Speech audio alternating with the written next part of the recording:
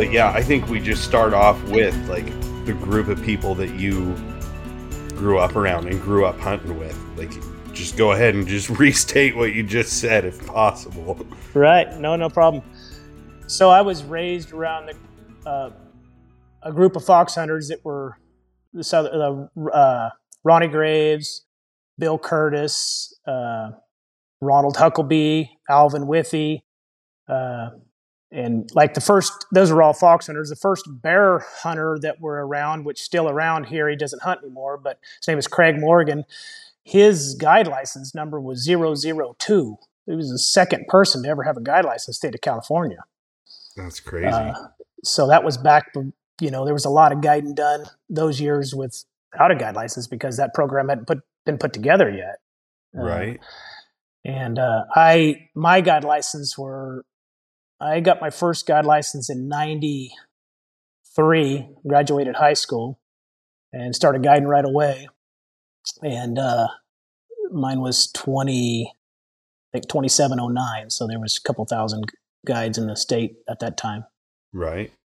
And started my own outfit right away.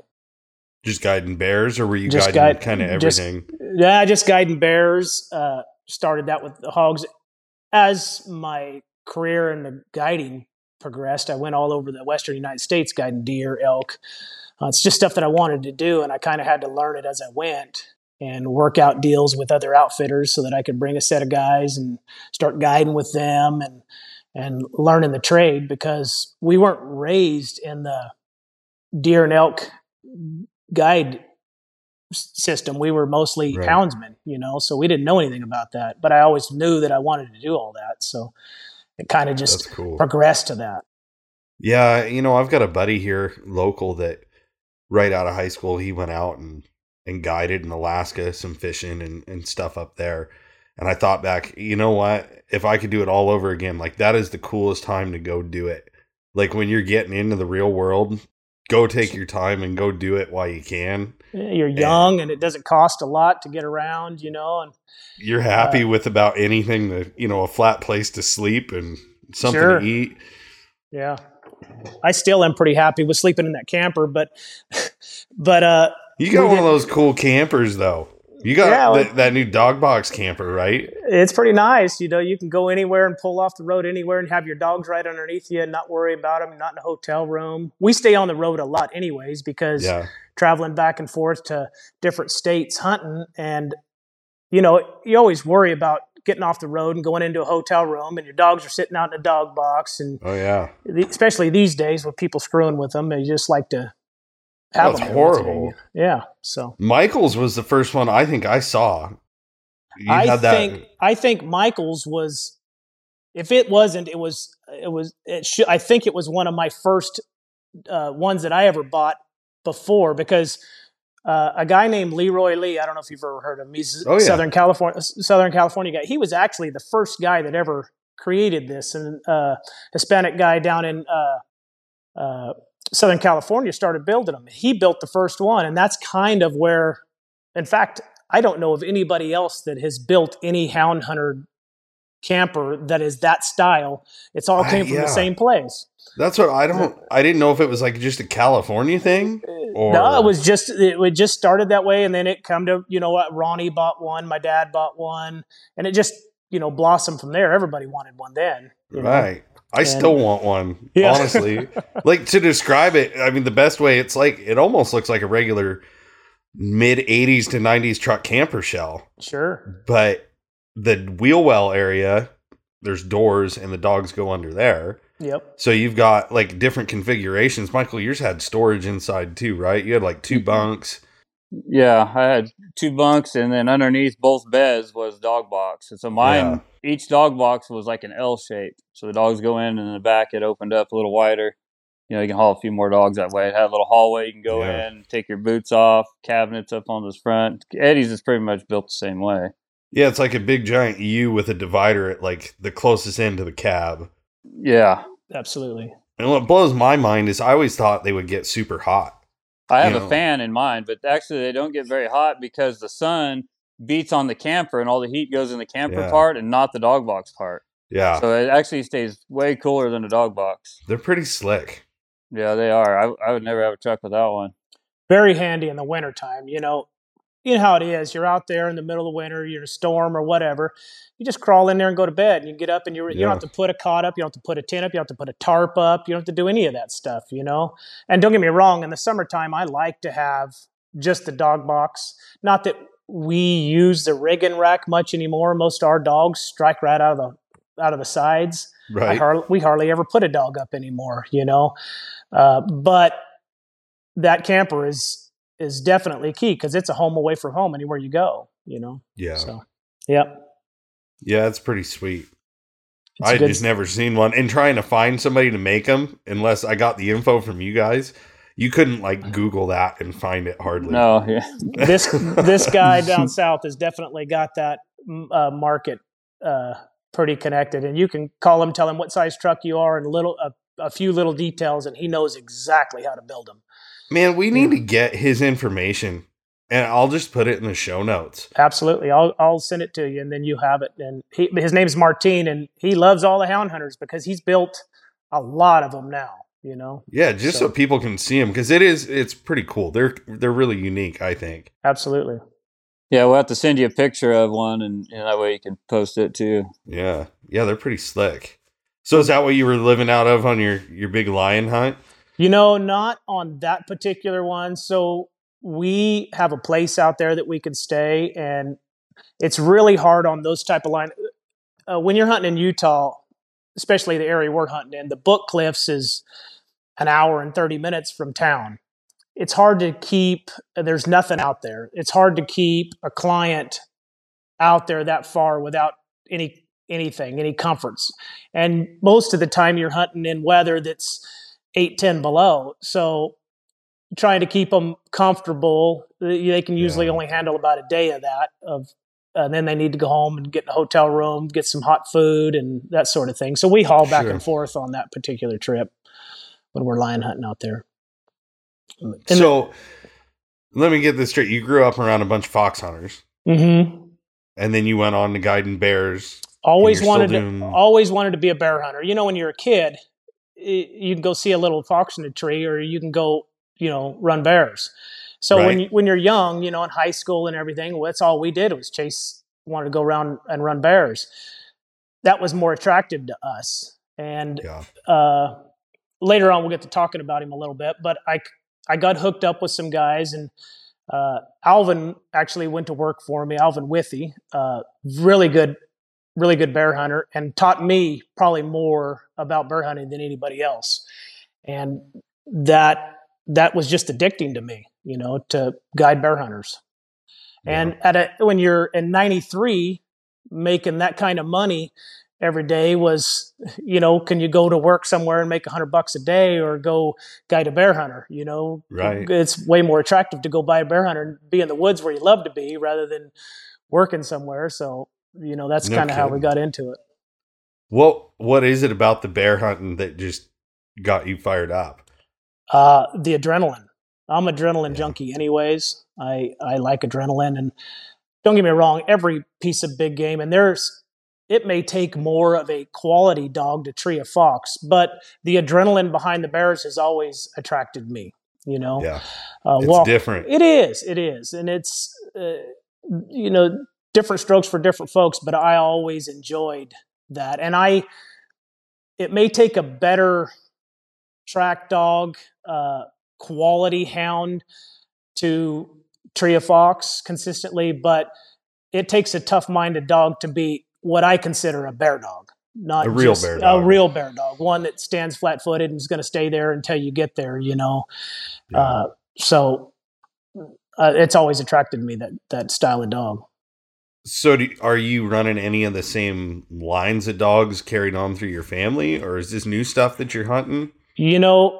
Cougar can contest to some of this because the best crosses that came upon me had to be in early 2000s. And I bought a female from Sunny. She had a broke leg. Her name was Nugget.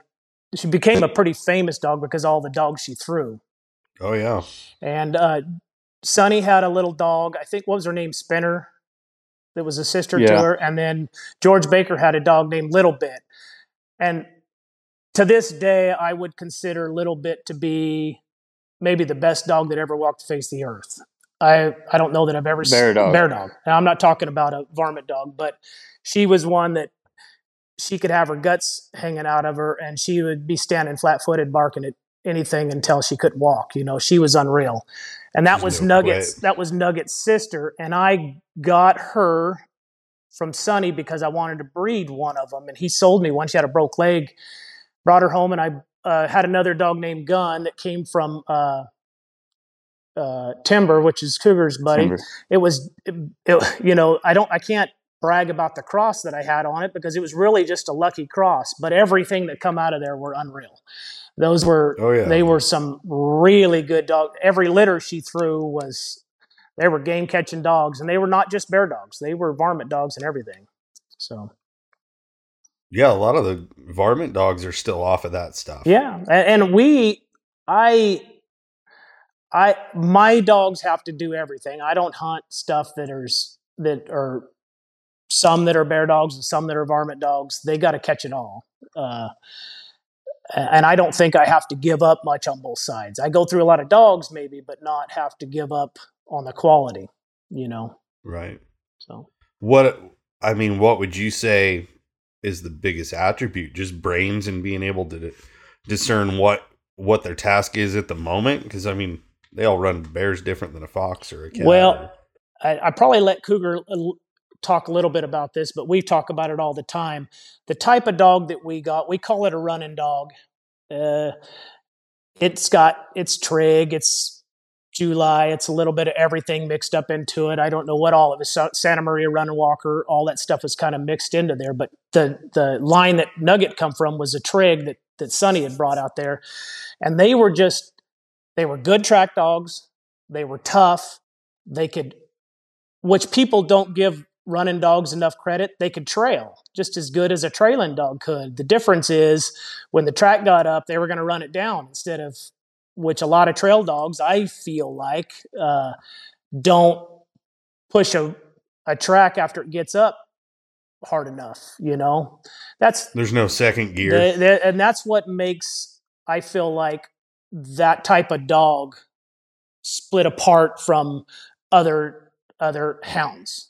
And they're just crossed up great dogs. They got a little bit of this, a little bit of that in them, but they're when they do get the track up, they aim to run it down. And was that like the Bouger trig stuff? What was that? That's where Nugget started from. The Bouger that's what trig, I thought. Yep. Yeah. Well, you know the whole history on them, probably, Coug. Yeah, I know most of it. So, and now, just to clarify with everybody, these are dogs that have been used on multiple game species. Absolutely. Different handlers across the board in the Pacific Northwest. Yes. So, well, I would say the West Coast, even down Southern California. But they all seem to come from just a couple of places. You can track a lot of these dogs back. So where would you say, like, from Gun and Nugget, that cross, was there a whole lot of going out of that, or were you guys just keeping everything tight to try to just consistently produce all-around dogs? When you look at that, everybody knows Cotton, and there was two lines of dogs that I think really makes what we have now, or what actually Cougar has, and I've fed off of it and got some of it back over time. But there was these white dogs, white-faced dogs. Little female I had was named Dottie back in the day. All Eli, all those dogs that Mike had, he'll tell you about. I'm going to let him explain that because he knows more about it. But those are the kind of the merging of the two styles of dogs. And yeah, that's it. They come from those two different places. And that's what we've created to what we like to run right now. Yeah. Tell us about those. So, yeah, it's actually the same line on both sides because Gun was out of the same stuff of these white dogs from Charlie Kuntz and Ralph Cowden and all those guys. So Gun is originally started from actually a red bone. That's where the red color comes from. A dog named Parker's Reverend Red. This is years and years ago. Jeff Tripp and went out there in Missouri and got some pups from, out of that Reverend Red dog. And then he bred them to a Walker dog named Buford, and they ended up with a female called the Red Gyp. She was a really nice bear dog that Ralph had. So Ralph bred the Red Gyp to this dog that he had named Rock, and then they got a dog out of that named Chief, which is Gun's dad. So the Rock dog is also Cotton's great grandpa.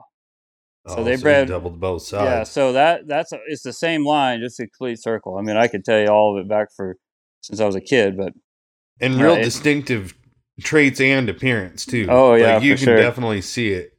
Yeah, the appearance, there are a lot of white. A lot of them have a half white face, frosted ear. There's been I don't know how many of them come out look like that. And one of the really good traits is they're outstanding strike dogs. I mean, these dogs will go out there and find a track to run on the rig or the road, out of the dog box. It doesn't matter. Some of the best rig dogs I've ever seen were out of this line of dogs. And that is really consistent in this string of dogs. They are just striking machines. And tough. That's a trait that most don't have. When you're outfitting or guiding, I don't hunt 15, 20 dogs. I hunt 8 or 10, at tops. So them dogs got to go day after day. And that's what I think, and Michael contests to that, sets it apart from a regular hound and these type of dogs is 2 or 3 days in, a regular dog is starting to wear out, and these running dogs are just catching their stride. They got a different gas tank. They do. For sure. It is. I mean, you guys, Cougar knows he'll never let me live down owning a bunch of blue ticks. But when I made the switch over, when we lost the bear hunting and I wanted something different and made the switch over to that style of dog, it was different, especially when they're in shape. It is like whole different gear. Yeah. Yeah. I never hunt enough to really see the potential, but it's like when you see guys out there hunting 4, 5, 6 days a week and they're just still cranking every single night. That's something.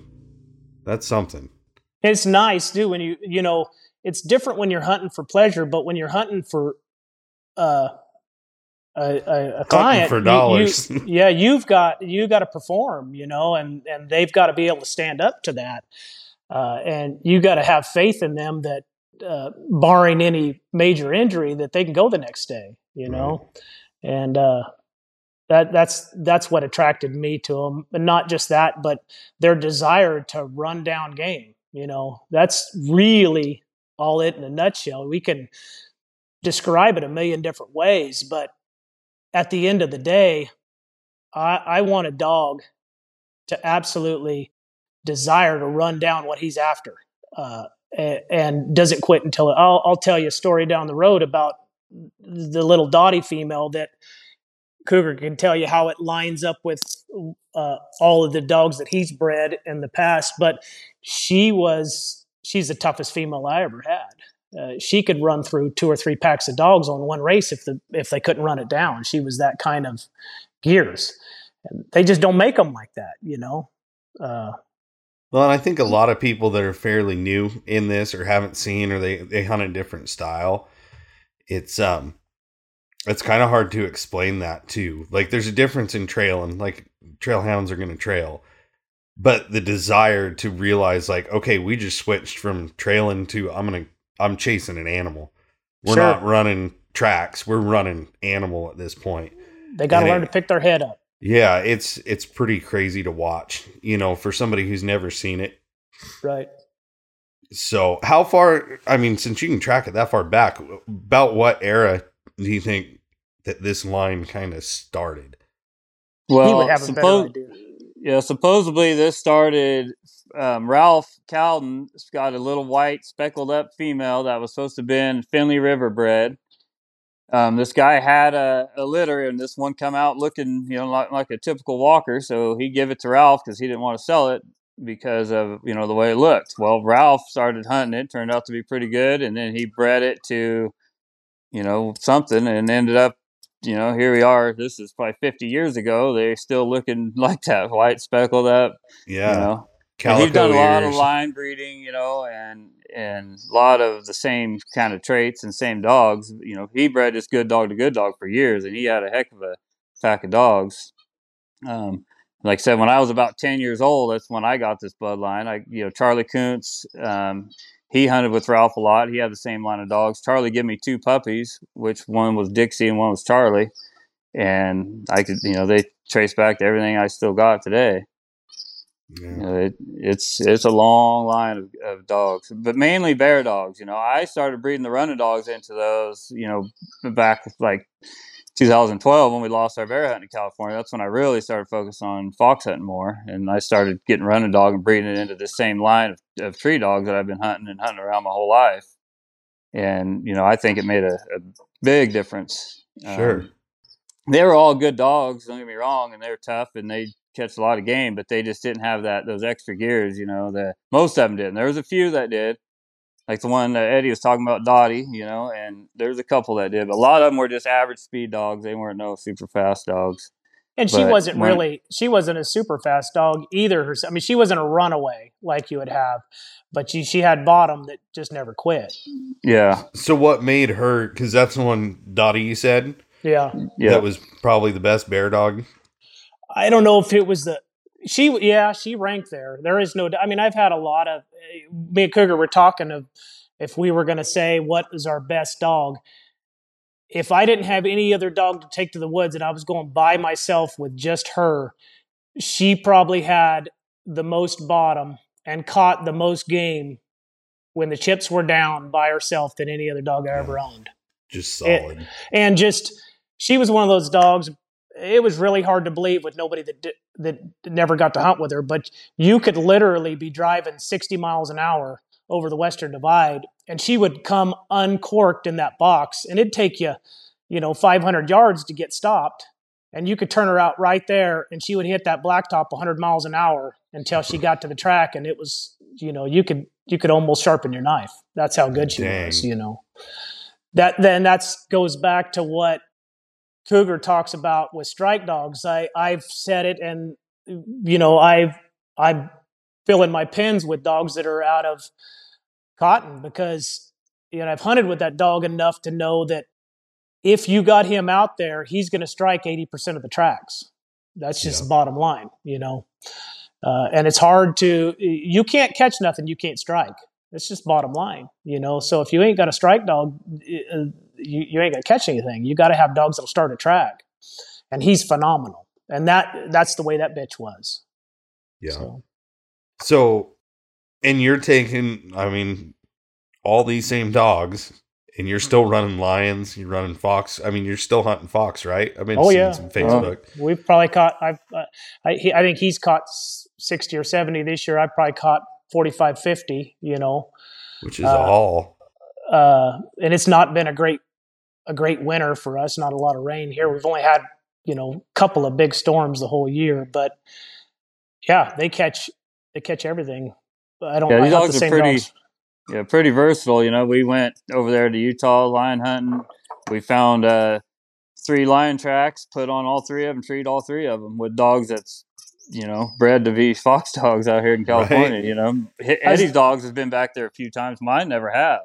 And I was gonna tell you, talking to Gabe, which is my partner in Utah and the guiding out there. He's a resident there, and a younger houndsman.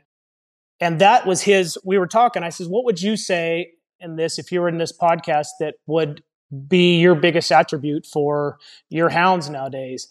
And he says he never has seen or heard of quote unquote running dogs that trailed as good as any West dogs that are, English, blue tick, whatever you want to call it, with those type of noses, bred to trail, quote unquote, run and trail like these do, and they run down the game like they do, Right. So it's blown his mind, and that's all he's ever had is those before this.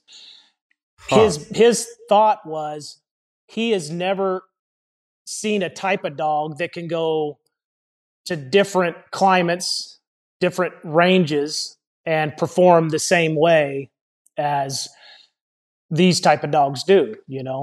I can hunt down here with them. I can go to the Book Cliffs in Utah with them. I can go to Stair Creek and off the Rogue River in Oregon, and they all perform well. So, and we're not the only ones that own them, but the ones we got, I think I'm pretty proud of them. Yeah. Even field trials. We take dogs to field trials. We win, bring home buckles, trophies, set the Utah state record. No, that's pretty cool. And we're the farthest thing from a field trial. Oh, yeah. Yeah, they're fun to go hang out at. Yeah. Well, the Gunner dog that Charlie Johnston owns, he's won tons of buckles in California, all over the place. He's a field trial dog. I mean, he's good as they get. Well, he's out of the same line of dogs. Charlie bought him from me. Oh, really? Yeah. He goes back to Gun. He's actually directly out of Gun.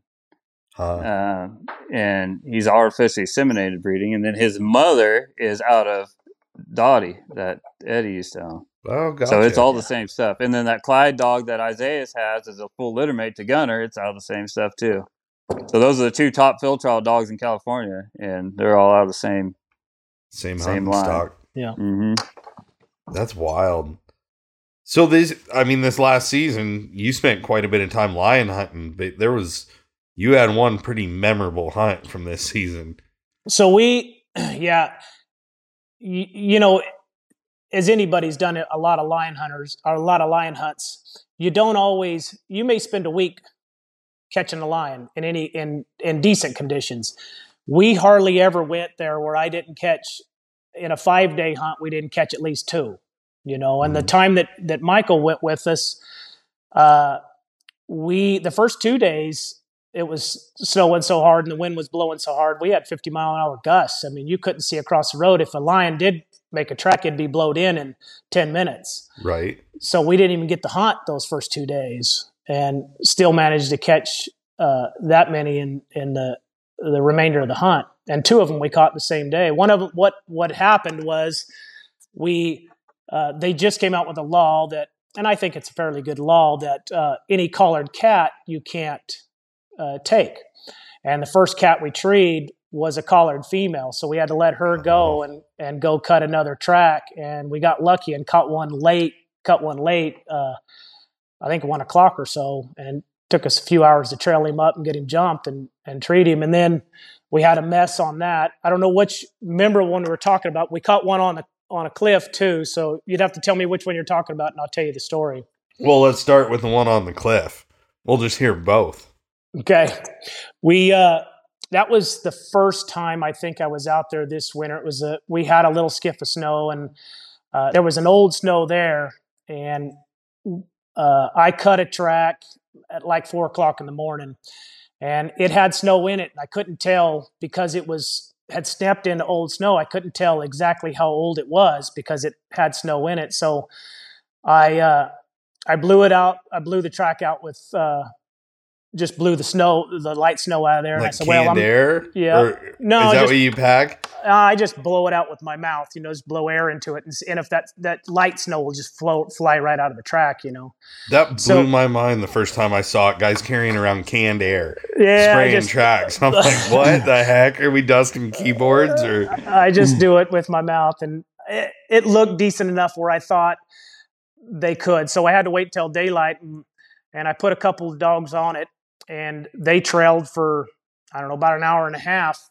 And I cut them crossing the road. And when I cut them crossing the road, there wasn't no snow in that track. And I knew that we were in business then. And in another 30 minutes, they were rolling pretty good. And make a long story short, they caught it on a rock and on a ledge. And I was following them. And when I did, I was having another guy come around and get me. And I didn't grab my pack. I was just hurrying them, because I wanted to get them caught before I got off into a big old canyon.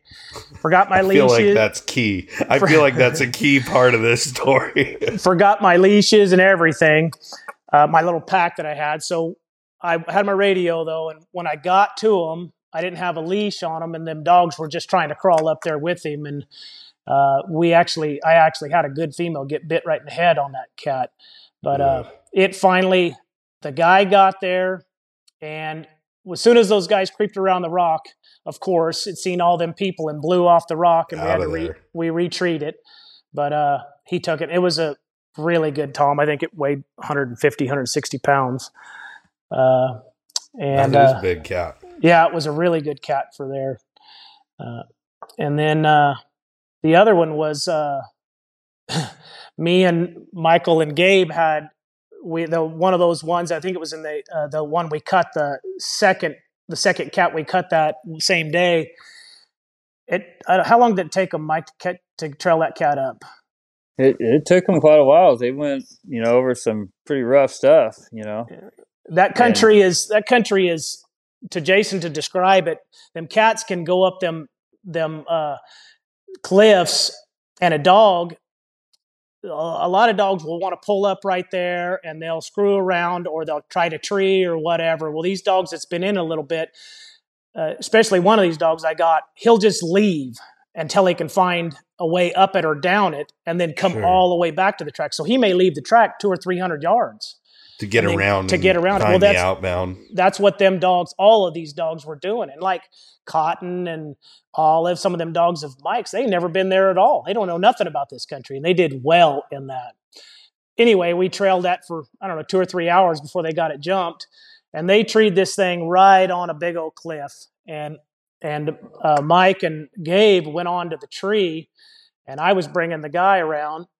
And they were there for a little bit. And about the time I get over the top of them, it's 150 yards below me. And I could see the cat in the top of the tree. And I was trying to get the guy off this. I don't know. It probably took from where I was at to where the tree was. I bet it took Michael 15 minutes to get there. And it was only 100 yards. It was just bad. Yeah, it was rough. Yeah. Scary, scary country. Well, as soon as we got there, it come out and it flew off all the way into the bottom of this canyon and went out the other side and treed.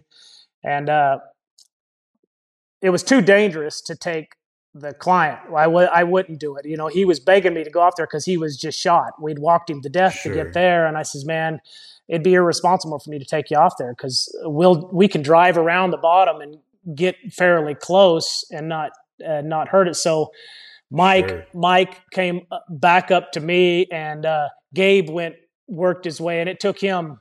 The dogs were only treed 500 yards, and it took him an hour and a half to get to them, to weed through to get to the dogs. And it took us 2.5 hours to get back to the bike and all the way around to come into where they were, and we got it killed right before dark. Nice. So, yeah, it was a good hunt. Dogs did good. You have to wait till daylight to run down there, or can you run them at night? Nope. You can cut all night, cut tracks, but you got to wait till daylight to turn loose, and you got to be done before dark. So with guiding, are you having to change ground pretty consistent, or do you have a good enough population there that you can kind of hunt familiar places? Well, the places, I don't know that country as good as Gabe knows it because, I live here. I'm learning it really well. I know the Book Cliff's pretty good now, but the Book Cliffs is huge. Well, we stayed in that country, and in 2 days we treed 3 cats. So it's not like they're not a lot. Right. But we run into, 15 hunters out there that hadn't caught a cat in a week.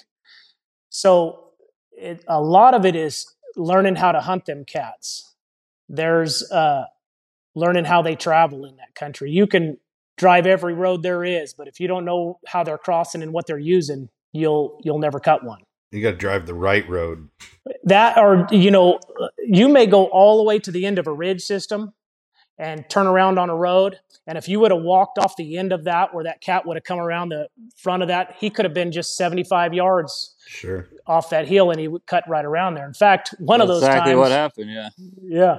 We were going out a road, and we were almost to the end of it. We were 100 yards from the end of it. And I told Mike, I looked over and I says, if we're going to cut a track, it's going to be right here. And we went 50 more yards, and there he was. Yeah. Just knowing where they are, knowing how they use that country is the ticket. Yeah, I feel like the successful lion hunters, everyone I talk to, it's all about the pregame. Yep. It's doing the homework in the locker room and knowing and getting to know the country. And the every country is different. We hunt the north and south slope.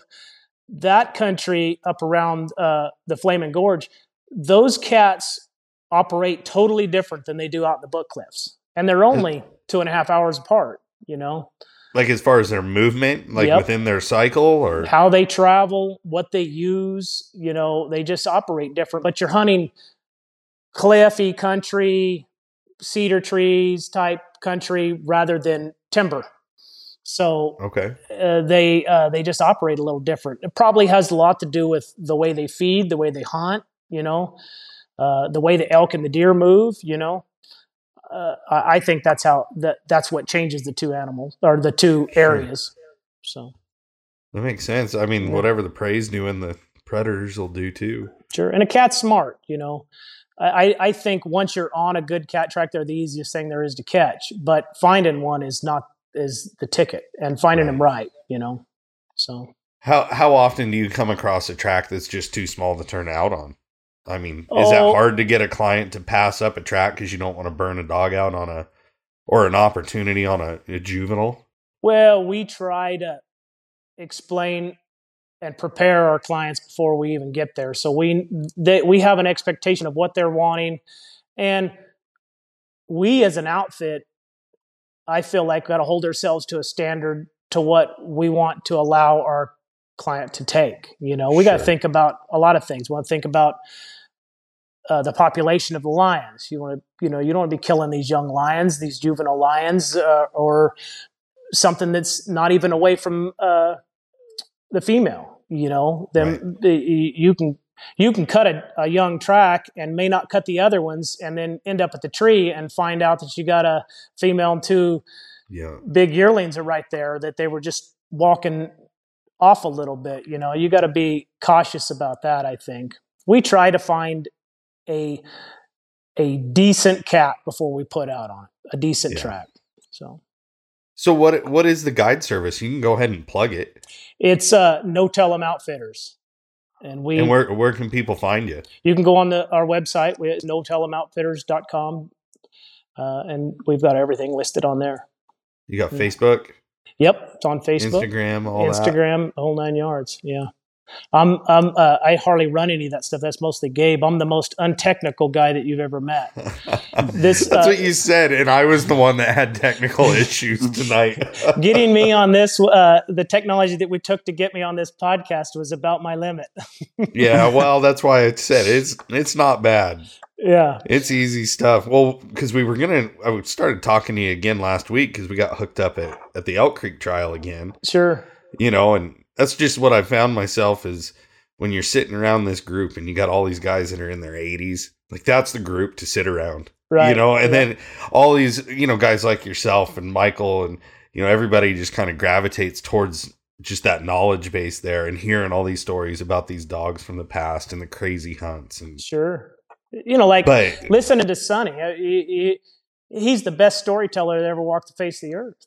You know it. And it's not that he's just a great storyteller. Those stories are true. He's as honest as the day is long, but he could sure tell a story, and you want to sit there and listen to him. You know. Oh, that's what yesterday I got to talk with Jesse, and I talked with Sonny this morning because I've been trying to set it up to get down there for almost 2 years now, and then COVID hit. And I'm not going to be the one to kill Sonny Turner. I didn't want to take any chances. And then, you know, everything else going on in life on my end, and time starts slipping away, and you realize, man, I got to get down there. So we've been really actively pursuing it since Elk Creek. And I think I'm really hoping that next week I can find some time to slip down there and do one with him too. Awesome. Yeah, I feel like back in the day when we were young was some of the best houndsmen that ever walked the face of the earth. They were not just hunters, but they were houndsmen. I don't know if you ever got a chance, Jason, to meet a guy named Bill Curtis. Mm-mm. He died, 4 or 5 years ago or something in his mid-90s. And Sonny, he hunted with Sonny, he's hunted with everybody, and he was just as good of a houndsman that there was. He could take any type of dog and make something out of it, you know. And he hunted 6 days a week. The only day he didn't hunt was Sunday because he was at church, and that was religious. He did it all his life.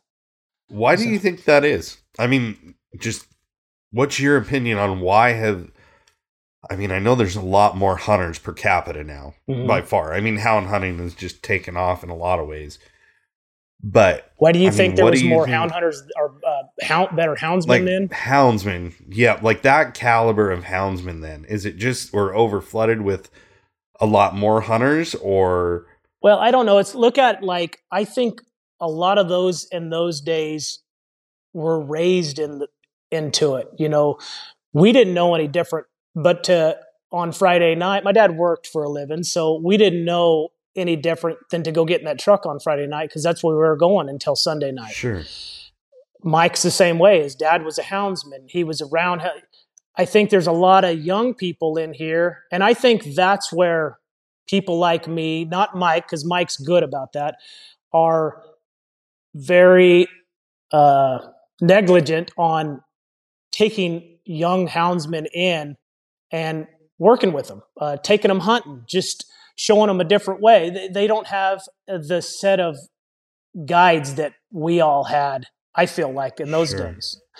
Like we're all kind of, I I think to elaborate on that, it's a lot more people in this set group. Like they've been hunting dogs for, let's say, 3 to 5 years, Right. right? And they congregate because they're all going through this at the same time, and then the guys that have been doing it longer can look back on that, and it's like, oh, I see what you're doing. If I were you, I'd really consider this, and try to help them out. But it's hard to find I think people willing to share that knowledge that is not in that older age bracket. It's too bad And too, and I'm is. guilty of it. Like I can say of my life, I had a dad that we didn't have a ton of money, so we didn't buy a lot of dog. He never bought a dog. I mean, if he paid $200 or $300 for a dog, he made everything that he had, which that takes a good houndsman to do that. You didn't just go buy trained dogs, and then when I started guiding, I was the guy that jumped into an outfit right off. I owned my own outfit, but I surrounded myself. What I felt like was some of the best bear hunters in the country that worked with me. Alvin Withy, Lewis Thompson, Ronald Huckabee, all those guys that have been around hounds forever, and they taught me how to not just how to catch a piece of game after you find the track, but how to find a bunch of bears, how to find feed, all of those things that make you a good hunter along with that, So like more of a true woodsman. Exactly. I feel like that generation. And I had all of that. I think Mike had it too. I mean, it's hard to find young hunters. I mean, Mike's 10, 12 years younger than me that catch the amount of game that he catches and understands what's happening when it's happening with, don't lie to himself about what a dog's doing out there. I think what's happening between A and B. Exactly. It's that's a trait in itself. Yeah. When you go to lying to yourself about what them dogs are doing in the woods, you're not going to do nothing but hurt yourself because you're going to let them get away with too much, Exactly. So. I had a conversation with a guy that I haven't talked to in years. We had a bit of a falling out and got a phone call and we talked some stuff over and he said something that just resonated. He says, well, I heard you got real honest about some dogs. I said, yes, I did. And that's a whole different level when it comes to dealing with dogs is once you can really be honest and not justify a lot of that crap in your head, even if you don't make the decision that you might need to make, at least you're making the wrong one instead of just doing it unknowingly. Sure. Absolutely. Yeah. So, Michael, when you went over that way, that you hadn't been over and hunted that country before? So I went over there in the summertime and hunted bears one time before, but I've never been over there cat hunting. Talking about Utah. And yeah, it was quite an experience. It was cold. It was in the negatives every day. I think negative 11, negative 12, and it took me a day or two to kind of get used to that kind of cold weather. And I didn't know how my dogs were going to do in that kind of weather. They've never been in anything like that, So I was a little nervous about that, but they did just fine. They put them on those tracks, and they went along with Eddie and Gabe's dogs and made every tree and had no problem out of it at all. I was really impressed how good they did in that kind of conditions, never being on any kind of snow like that. Some of that snow we were up to our waist almost, and some of it in the drifts, trying to get through it. I don't even know how the dogs got through that stuff. Swimming. Yeah. But it was definitely a different experience. I'm used to fox hunting out here. It's kind of a fast pace. You road dogs there. You just drive around all day looking for a track. I'm chomping at the bit to get these dogs out of the track. Tracking. That's what they call it in Wisconsin. They call it tracking. Yeah, we did some tracking, but we didn't go that long.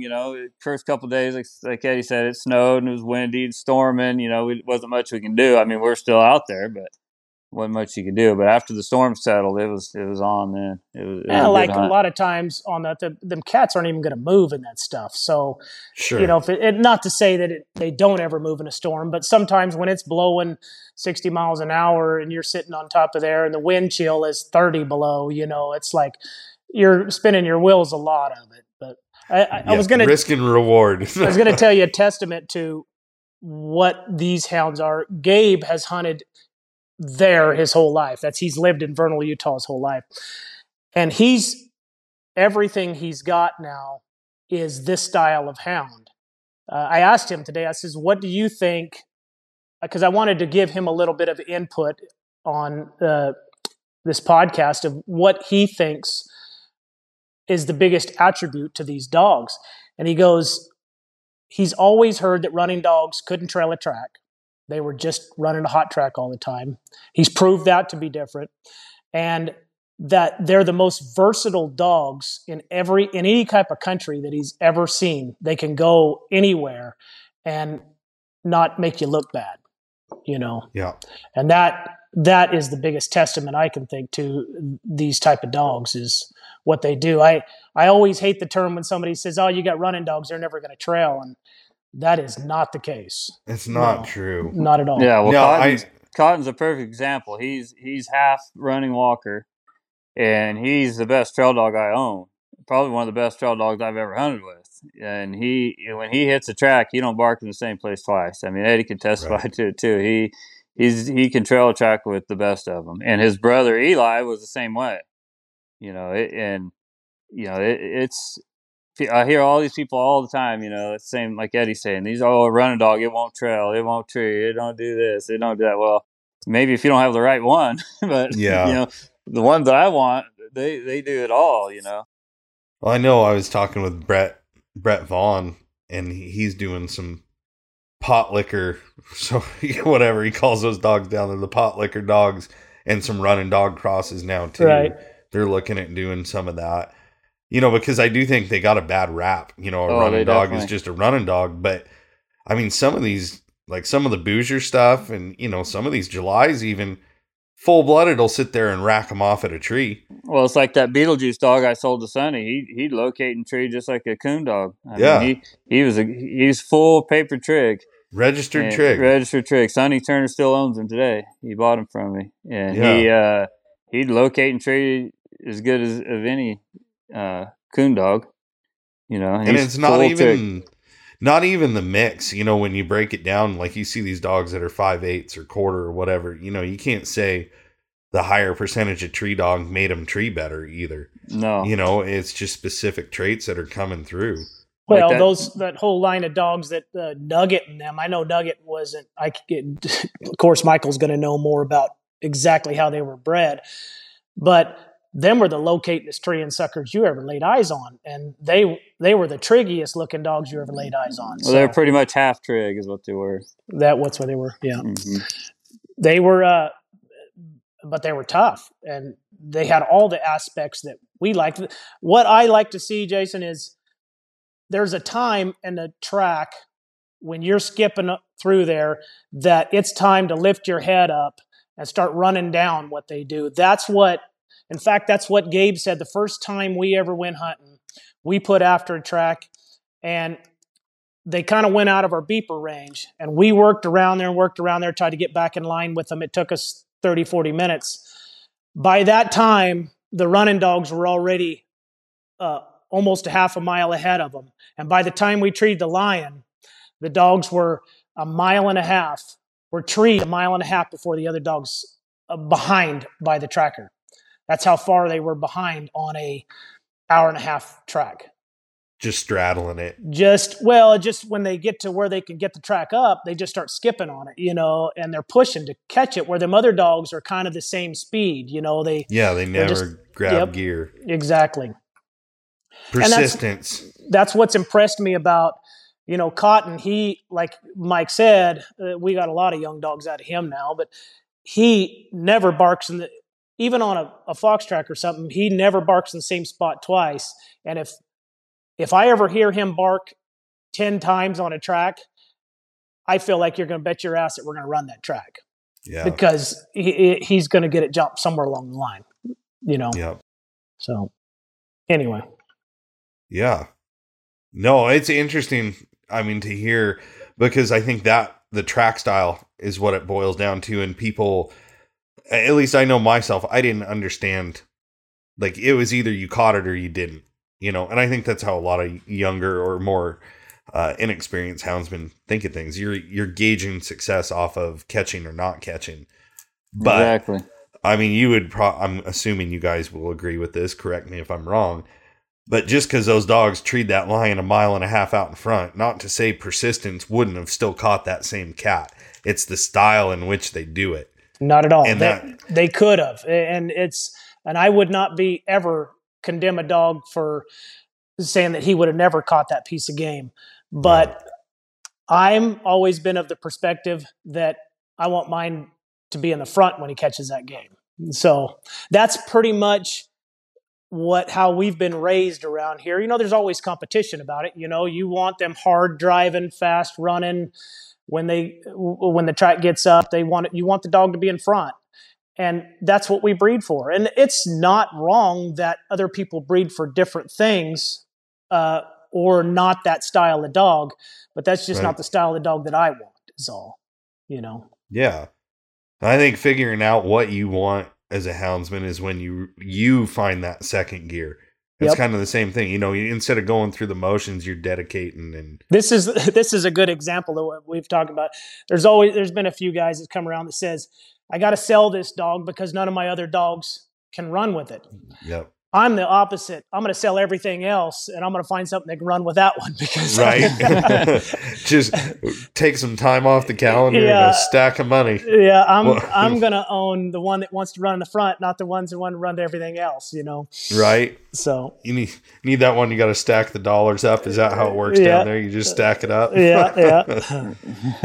Heck, nowadays you can't make a dog for what you could even buy one. Like ridiculous prices 2-3 years ago. Gas at $5 a gallon. You can't afford to make dogs anymore. It's tough. It's tough to go hunting anymore. It cost a guy an arm and a leg. The problem is finding a place to hunt the way they let this country burn up. Yeah, you guys lost a lot of ground down there. A ton. Yeah. So, and it sounds like a lot of it burned in a way that you're not going to see it coming back anytime in the near future either. Some of it won't come in my lifetime, I don't think. That's the wildest part for me. Yeah. Because, we'll get wildfires. And the Biscuit Fire was probably one of the biggest ones up here that people remember. Right. And the Douglas Complex a couple years ago. And some of that is just scarred, for a long time. And most of these will recover in, 10, 15 years. You'll get something coming back. But sure. Well, you guys lost a slew of ground down there. Had you ever hunted much in the river up there, the Rogue, and around Stair Creek and all that? I don't know about that one specifically, but yeah, I live right in Grants Pass, okay. So I do most of my hunting right around here. I used to go up there a bunch with Tom Matthews, and he lived in Sunny Valley. Oh, yeah. And we always hunted that Stair Creek, and that was some of the steepest, roughest country. It had run that undergrowth in there, and them dogs just had to really pull through that. Yeah. It's different ground. Yeah, absolutely. Took a different type of dog to run in that country to push, to catch something, That's one thing I'll say, like living right here where I do, we're pretty blessed because you can be high desert, coast nasty, thick, godforsaken ground. You can be in the big pines. You can be several places. Cougar, you saw a little bit of it. Yeah. In an hour driving, it's pretty diverse difference in ground. But, you head over to that coast range and it's that thick underbrush and ugh. Yeah, we went over there when I was at your house. We didn't hunt it, but we went and drove around over the coast and looked at it. We drove through it. Yeah, it was great big trees and thick brush. It was kind of some neat country. Would like to hunt it. It's cool country. Yeah.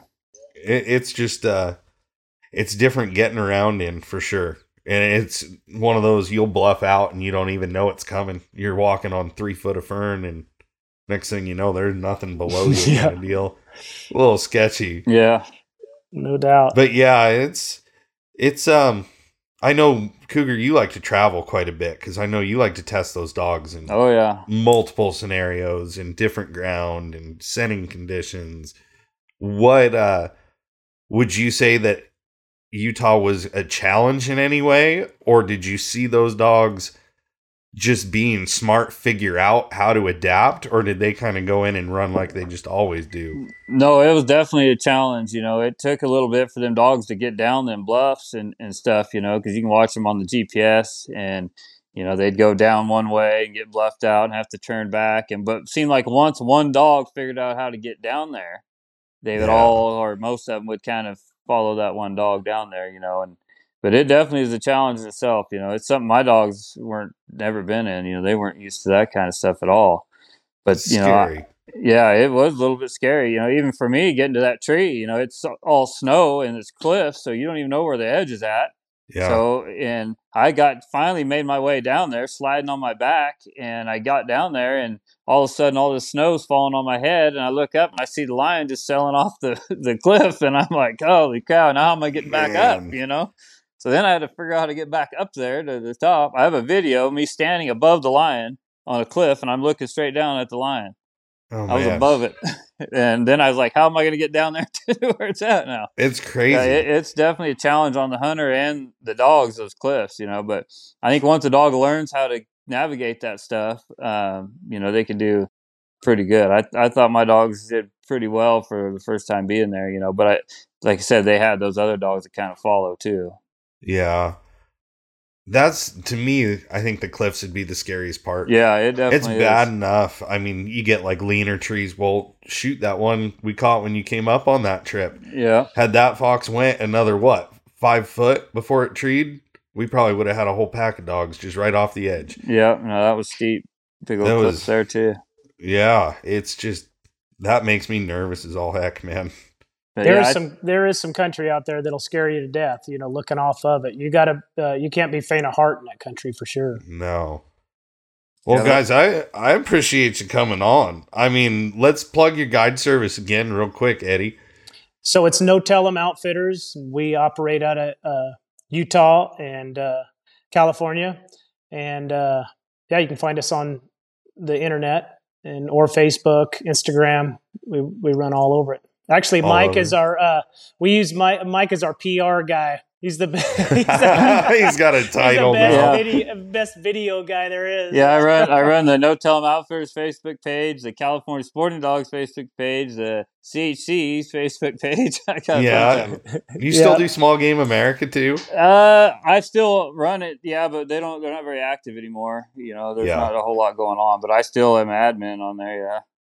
Well, I don't know when this is going to air, but I will take 1 second and talk about there is hope as far as keeping our hunting across the U.S., considering what California just went through. You guys just had a major win.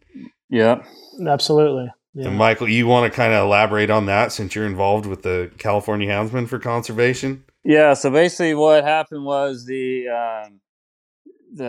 Humane Society proposed to the California Fish and Game Commission to ban bear hunting in the state of California completely altogether. We already lost running bears with hounds in California back in 2012, but they wanted to completely stop it. So it went through all the committee votes and all that stuff. Well, just the other day, they had the final vote, and we won in our favor 4-0 vote. So yeah, unanimous vote. Yeah.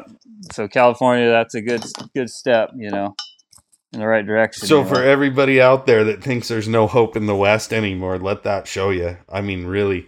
And a lot of that's just because of the houndsman clubs down there and the support.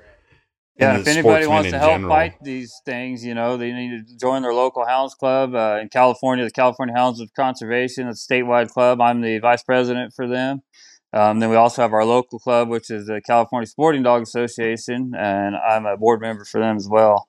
And then Oregon has their clubs. I mean, every state is a club. I think if you're a houndsman, you should be involved in a club.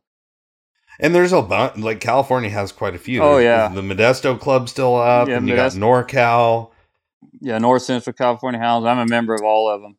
Yeah. And I got to tell you, Jason, I appreciate you as a hound hunter, you and Buddy, to give houndsmen the platform that we never had before. Things like this and what W does for houndsmen in general. It's important, I feel like. And, we're fighting an uphill battle all the way, but I feel like we're starting to become on the offense rather than defense. It's a different shift. Yeah. I mean, I appreciate it. We're happy to do it. I mean, really, because it's a big deal, and we all got to be on the same team, and we got to support fellow houndsmen, state to state around the world. I mean, it's a big thing. And I think, the clubs that are putting on the fundraisers and really doing the dirty work to get the California Game Commission to unanimously shut down HSUS, I'm telling you, it's amazing. Let that resonate. Second time they proposed this, was it last year too, and we shut them down. So it's the second time we've stopped them. And I know for a fact that some of that came from those board members or commission members actually putting boots on the ground behind dogs. Yes, Lori Jacobs actually took one of the commissioners hunting, and I don't think he's a commissioner anymore, though. But this was back when we got our GPS collars. So she took him, showed him how the dogs handle, and showed him, all this stuff. And he was like, all these accusations you guys are making about these hounds, you're totally wrong. He got up and spoke on our behalf. And that really helped us. Lori does a really good job helping fights for the California Houndsman. She's the president of the California Houndsman Conservation, as you know. But she is a very, very good at what she does. Well, we'll get some links up for that too, and people can find them on the Join the Fight page. So, but yeah, man, that was great. I appreciate you coming on. I feel like we don't get to catch up a whole lot, but it's always fun to see you guys. Thank you for having me. Yeah, well, get some more good stories. We'll do this again for sure. Yeah, we got plenty of stories. I need to start giving all you guys homework and find us an old timer, convince them that it's not that scary. Yeah, and let's get them on here and hear some stories. We could probably get Alvin on here. Yeah, I was gonna say, was Alvin at Elk Creek this year? No, he wasn't. He wasn't. I didn't think so. I know it was crazy and real. It hit me. Last year at Elk Creek, I know Sonny was standing there holding a picture, and he just kind of looked over at me and he says, "There's only 3 of us left out of those 9," or something to that effect. Yeah. And it really hits. It's like, man, these guys got stories that at least if we can get them on here, it's here forever.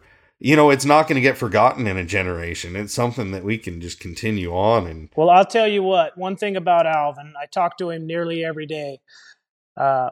And we've had our wars over the years, but that man, he can't see, but he's not lost his mind. And I can ask him, just like I asked Mike about this dog and that dog, dogs that I own that I forgot all about. I have to call these guys to ask him. And Alvin's the same way. His mind is sharp as a tack. So if you could put that together, these old timers are the guys that you need on there. Yeah, no, we've got some new equipment I got to test out. We can do some phone calls and awesome. It'd be nice. I would be willing to get him somewhere like this so that you could do this with him. Well, we'd love to have you on with him too. I mean, that's to me those are the best podcasts, or the ones that I enjoy the most, or when you've got 2 guys that know each other and just let the conversation go where it goes, because I want to hear what you want to talk about. Sure. These stories have been told 100 times for a reason. It's because they're good. Right. Absolutely. Exactly. So we'll follow up on that one. We'll have to make it happen. Awesome. All right. Well, hey, thanks, guys. Appreciate it. Thank you, Jason. Have a good one. All right, Jason.